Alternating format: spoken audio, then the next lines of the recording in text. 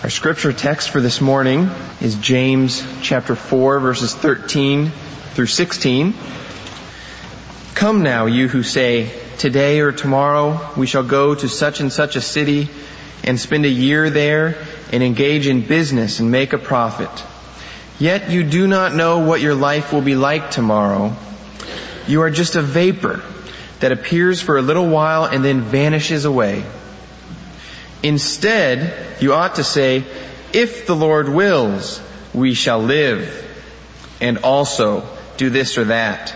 But as it is, you boast in your arrogance. All such boasting is evil. Lord, we don't want to boast, and we don't want to be arrogant, and we don't want to be accused of evil.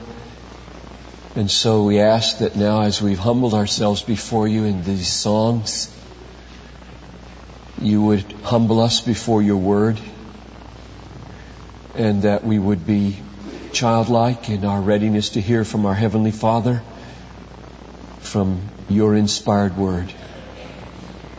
Protect me from misleading these people. Grant that I would be faithful to these straightforward teachings here in James, and that the application that you designed for us this morning would be made with a spiritual anointing that would be life-changing, even saving, and that all the purposes you have for us as a church in the decades and perhaps centuries to come would be fulfilled according to your great mercy, which we ask for now in every way. Every mercy, Lord, we ask for in Jesus' name. Amen. This is now my 10th and final message on the theme of education for exaltation as we move into our pledging this morning. And we began on January 30th with God, and we end today with God. The text is James 4. Keep your Bibles open, please. 13 to 16. And what I'd like to do with you is assist you in, together with me, humbling ourselves as a people under the glorious sovereignty of God over all things. I want to walk with you through these verses. We'll begin at verse 13. Come now, you who say, today or tomorrow we will go to such and such a city and spend a year there and engage in business and make a profit. So James is reprimanding someone or some group. He's reprimanding. Come now, you who say. This is a reprimand that he has here. Perhaps some businessmen or merchants. It's stated generally enough really to apply to all of us. There are people he's reprimanding who do 5 things. Number 1, they say they're going to set out on a trip. Come now, you who say, today or tomorrow we will go. Secondly, they are people who plan to reach a destination.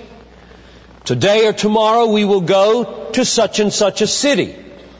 Thirdly, they are people who plan to spend a certain amount of time there.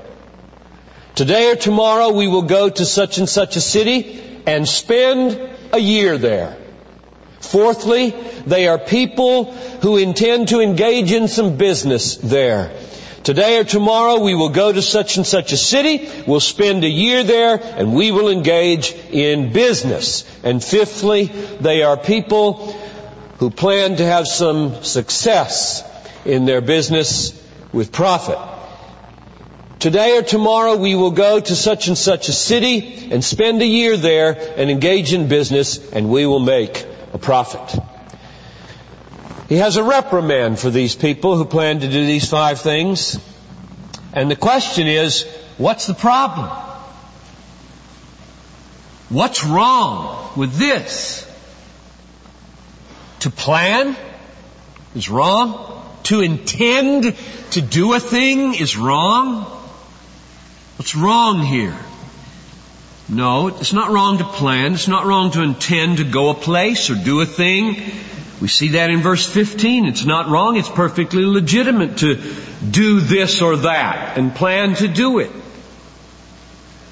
What's wrong in verse 13 is that these folks were making their plans to go and do and work and succeed without giving expression. Notice, come now you who say, and he's going to come back to that saying.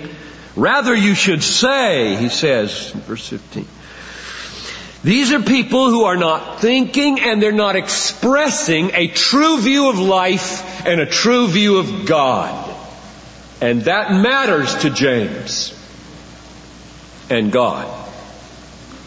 So, we have to ask, okay, if the problem here in the planning to go a place, spend some time, do a thing, have some success, if the problem there is not the planning and the intending, but the failure to plan with a mindset and an expression that has a true view of life and a true view of God in it, I want to know what that true view of life is and that true view of God is. And that's what verse 14 tells us, life, and 15, God. So let's look at verse 14 to see what the true view of life is that was missing from this planning.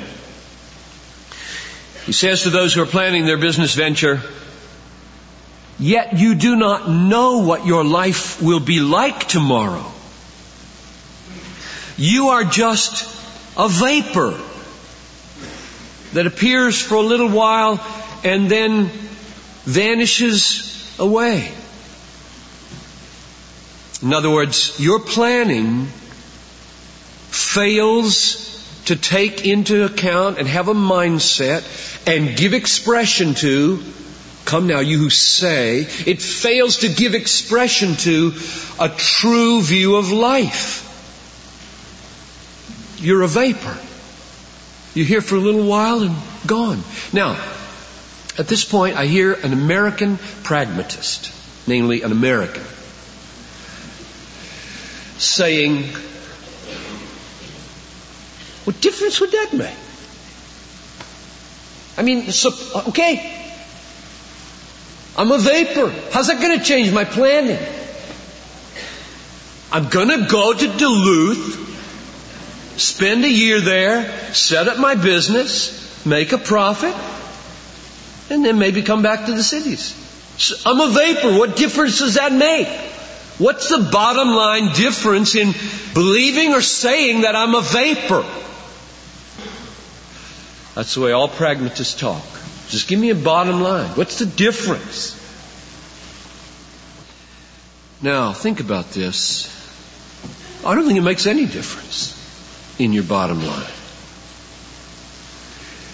You'll plan your trip and you'll set up your business. And you'll spend a year or 10 years in Duluth and make a profit. Maybe. So what's the point, James? And the point is this. It matters to God whether in your planning, whether it makes any difference at all at the bottom line that you think truth and say it. That's amazing to me. It matters to God in all your planning, whether it makes a bottom line difference or not, that your mindset accord with truth, that it be actively functioning in your brain, and that you give expression to it with your words. That matters to James, and it matters to God. Now think about that, all you pragmatists. Think about this issue of truth and whether it matters to God, whether your mind is functioning with a true view of life and your words are expressing a true view of life, whether it makes a difference or not in your bottom line. Think about that. That's an amazing thing. That is an amazing thing. Now, why would that matter? Why would it matter? If there's no bottom line difference, why does God care about having our minds filled with true thoughts about life and our voices expressing with words true views of life? Namely, that we are a vapor. We're here for a short while and then we disappear. Why would that matter if it's not the bottom line? And the answer is this. God created you for more than moving your body to Duluth and setting up a business and getting gain and moving back to the Twin Cities. That's not what life is mainly about. Life is mainly about truth. Life is mainly about thinking the way God thinks, feeling the way God feels, speaking the truth over the things we do. It matters that the trip be made with the mindset of truth. It matters that the trip be spoken about in the context of verbally expressed reality. God created you to say true things about the bottom line. Namely, it's very fragile, like a mist. It's very short and has no durable substance, and you're going to disappear with it very soon. Say those things. Think those things. Whether you can see any bottom line difference that it makes or not. James is very upset, and I presume he is speaking for God here, with these folks who are making a simple, innocent plan to go someplace and do business and don't give any expression to a Christian worldview. Namely, life is a vapor. We're here for a little time, and then we disappear. Those truths should be in our mind and on our lips, whether you see a bottom line difference or not. Don't use your ability to discern bottom line differences to decide whether you will be a person of truth, saturated with truth, speaking the truth, exulting in the truth, making the truth known in the world. That's verse 14. Verse 15 tells us not the truth about life, but the truth about God. What truth about God was being omitted in verse 13? We're coming to make pledges here in a few minutes. We're going to plan. We're planning. Pledges are plans. They're just plans. We could do it all wrong. We could do it all wrong as we walk and throw our little cards in the baskets. We could do it all wrong. We could do it like verse 13. So what's wrong?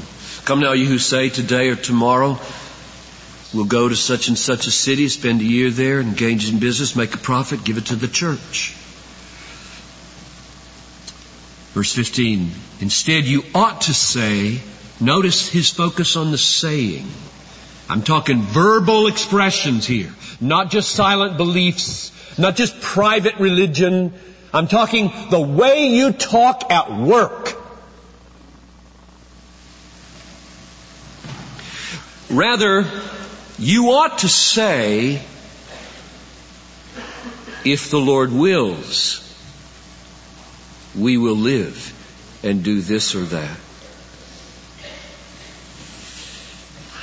So the right view of life is that your life is a vapor. You appear for a little while and then you disappear. Keep that in your mind. Give expression to that. The right view of God, what is that? What is that? If the Lord wills, we will live and do this or that. He tells us two things about God in this verse.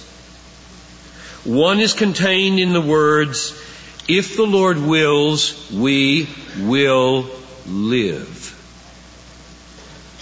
And the second one is contained in the words, if the Lord wills, we will do this or that.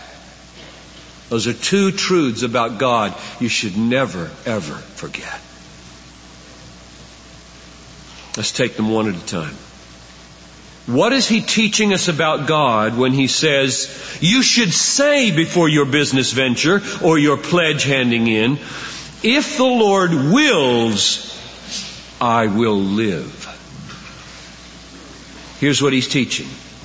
The duration of your life is in the hands of God. Or to say it another way, God governs how long we will live.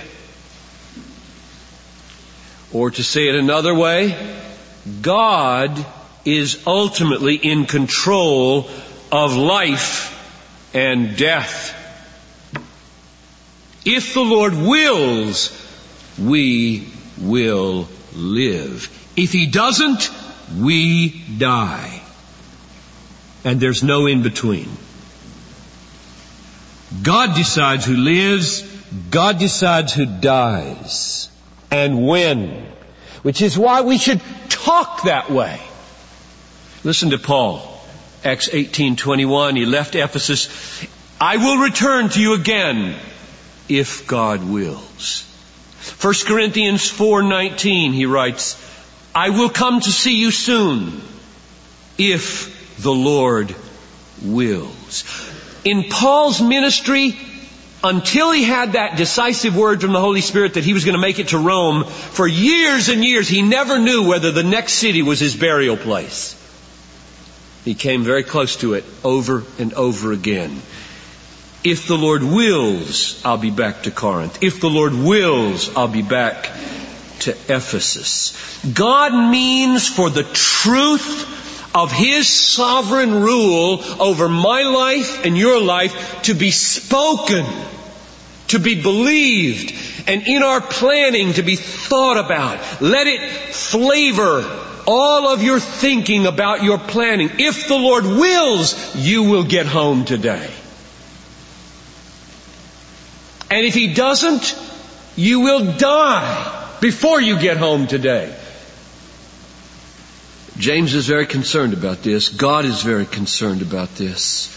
God wants a true view of Himself to be known and believed and embraced and cherished and kept in mind and spoken about. Instead, you ought to, rather than say that, say this. That's the first thing we learn. God is the one who controls life and death. If you live, He willed you to live. If you die, He willed you to die. Your life and your death is in the hand of God. The Lord gives and the Lord takes away. Blessed be the name of the Lord. Point number 2 in verse 15. What does he mean when he says, if the Lord wills, we will do this or that? If the Lord wills, we will, in Duluth, do this or that. It means that God governs everything you accomplish in life.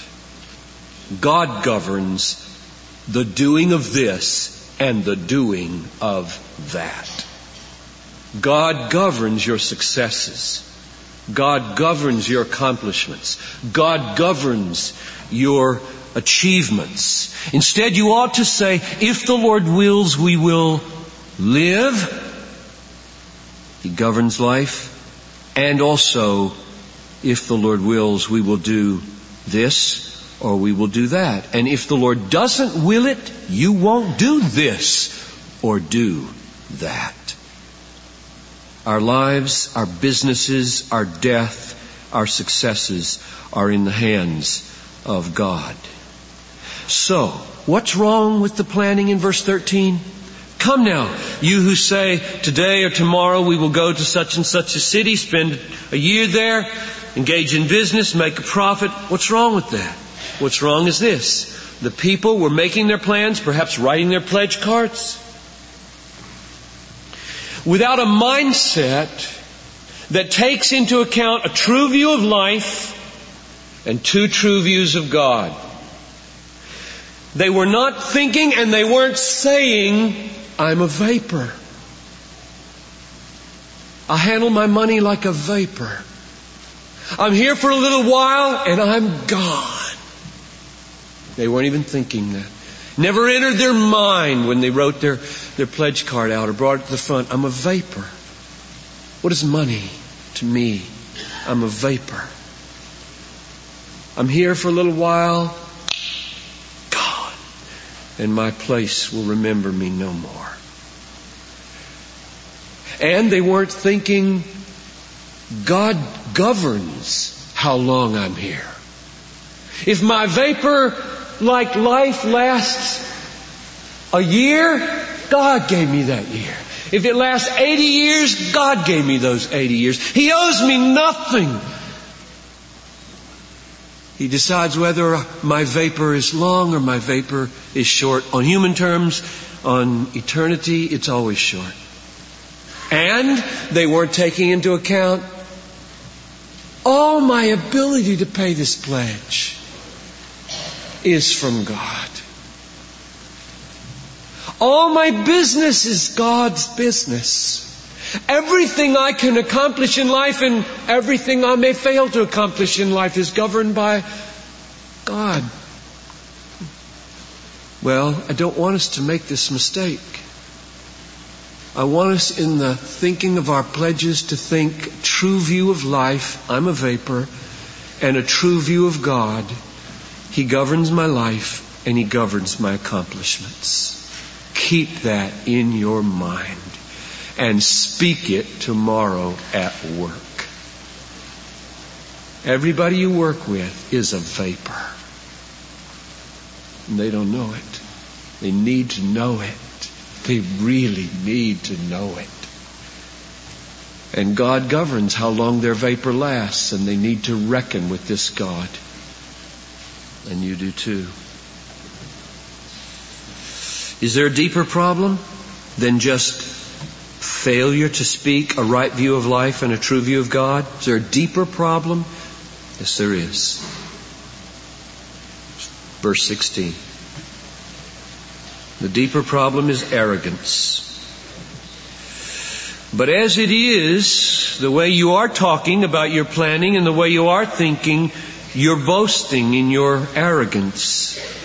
All such boasting is evil. So all they said was, today or tomorrow we will go to such and such a town and spend a year there and do business and make a profit. That's all they said. And James says, your problem is arrogance.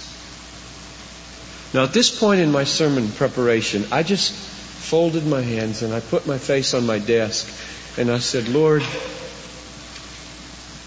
I want to say this not with overstatement or understatement. I don't want to say it too powerfully or too weakly here. But I want to say it the way it is in this text. And here's what it says. Not to believe in your heart and confess with your lips that life is a vapor and that God rules over your life and all your accomplishments is arrogant. I'll say that again. Soft tone of voice, straight out of the text. Not to believe in your heart and confess with your lips that life is a vapor and God is sovereign and governs over your life and death and all your accomplishments is arrogant and yields boasting, expressed in simple planning minus the truth. The reason I approach it like this very soberly is because the accusations of arrogance today are many. I eat the bread of the accusation of arrogance. Why? I have to think very soberly about this. If I took my adversary's word for it, I would be one of the most depressed, paralyzed, immobilized, discouraged pastors in the world. Because today, if you say of a certain theological viewpoint, just pick any error you think is an error, and say, this is wrong and harmful, you will be accused of arrogance. Just simply say that with no loud voice. This is wrong and harmful. You will be accused of arrogance. Or if you say, we should pray for our Jewish friends that they believe in the Messiah Jesus and be saved, you will be accused of arrogance. Or if you pursue a wayward church member who's in sin, say sexual sin, and you take him and you say, stop, please, repent, return, you may be accused of judgmentalism and arrogance. You can hardly do anything today that's rooted in truth that doesn't get you accused of arrogance. So we've got to get clear on what arrogance is, or we're going to go under. Well, this is not a sermon mainly on arrogance, but I can say this about arrogance, and that's all I'll say. I won't go beyond the text. I'll just say this. James says, the people who are planning their lives without the mindset in their heart and without the confession on their lips, come now you who say, rather you should say, they don't have it in their heart and mind, they don't have it on their lips. What don't they have? They don't have the view and the confession that life is a vapor, and that God rules, if the Lord wills we will live, over life and death. And God rules, if the Lord wills we will do this or that, over what they do. And not to believe that, and not to say that, is arrogant. That's just what the text says. Now let's apply it to our situation. Here we are on the brink of pledges. Application number 1. Therefore, education for exaltation means educating our children to have a true view of life, that it's a vapor, and they may not live beyond the 6th grade, and God will decide if they do or not. That's a truth we will teach our kids. Let me just stop here and ask you, parents and children, who or what would you prefer to have govern the length of your life? The devil? Chance? Disease? Your adversaries in the world? Would you rather they have in their hands how long you live, or a loving Father who plans your days according to a perfect wisdom? You need to know this education for exaltation is about a vision of God, not mainly about a building. You need to know this, because some of you will not want to vote for that vision with your dollars, perhaps. And I wouldn't want your dollars if you don't believe in the vision. It's a vision of life. It's a vapor. We will teach our children life is a vapor. It is a vision of a sovereign God who governs our lives and gives us 80 or 8 years, and He decides according to a perfectly wise plan. Tell me, when your 8-year-old gets leukemia and is breathing her last breath, what are you going to say? You going to blame it on the devil and have her say, but where's God? I know what I'm going to say. If it has to be Talitha, I'm going to say, He loves you. And He has designed for you 8 precious years in my house, and I have loved you. And now He wants you home. Now, I don't know why He prefers to have you there than here. But I submit, and let's submit and pray and get ready to go. That's what I'm going to say. And that's what I'm going to teach your children to say. And if you don't want to pay for that vision, don't make a pledge. This is a vision of God, not of a building. It's a vision of a God who is in charge of my life and my kids' lives and your lives, and a vision of God who decides whether we do this or whether we do that. And to that vision, I pledge my life and my money. All of it. Number 2. Corporately, as we make these pledges, let's say, whisper it to God, to each other, if the Lord wills, we will be able to pay. If the Lord wills, I will have the money I hope I will have. If the Lord wills, I will have a heart on March to finish it off, or in October. If the Lord wills, this will be sustained in my life. And if He doesn't, then I won't.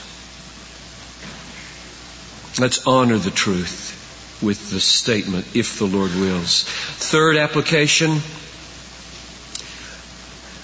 enjoy the security of the teaching that your life is in God's hand. Let's enjoy the security of a sovereign God who sent His Son, Jesus Christ, into the world to purchase sinners like us, so that now His omnipotence flows not in the channel of wrath, but in the channel of mercy, so that everything that befalls the children of God, no matter how painful or how pleasant, is good for them. Let's rest in that. Let's rest and enjoy the security of this vision. And last application, finally, if God so rules over your life, and if He so rules over all that you do, this or that, then surely this God is able to make all grace abound to you, so that you may have enough of everything and may provide in abundance for every good work. 2 Corinthians 9:8. Surely we can make our pledges with confidence that He'll meet our needs. God will supply all your needs according to His riches in glory in Christ Jesus. Lord, everything we do with our money, everything we do with our mouth, everything we do with our arms, our legs, everything we do at home and at work, we want it to be to display your worth. We want people that we work with to know how worthy you are. We want them to be saved, Lord. We want the nations who've never heard of you to hear the gospel and be saved. We want communities and pockets like Somalis and others in this city who don't understand the gospel yet to hear it come out of our mouths and see it lived with our lives and be saved. We want this building to go up soon with its incubator that enables us to plant churches and to have big neighborhood events here to share the gospel. We want this to be for your glory. So Lord, take our lives and take our money and use them for your name. We plead for mercy, Lord, that's all. And we say, if the Lord wills, we will build. If the Lord wills, we will pay. That's our demeanor this morning, Lord. We are pleading mercy. We have no claim on you whatsoever that you should make this come to pass for our sakes. It's for your sake, it's for Christ's sake, that you might be pleased to do it. And so, Lord, for those cards that are yet to be given and for those that have been given, I give you thanks. Who am I and what is my people that we have been thus enabled to pledge like this? So now dismiss us with your blessing. Be on us. Help us to be in prayer. Help us to have a trusting demeanor. And all the people said, Amen. You're dismissed.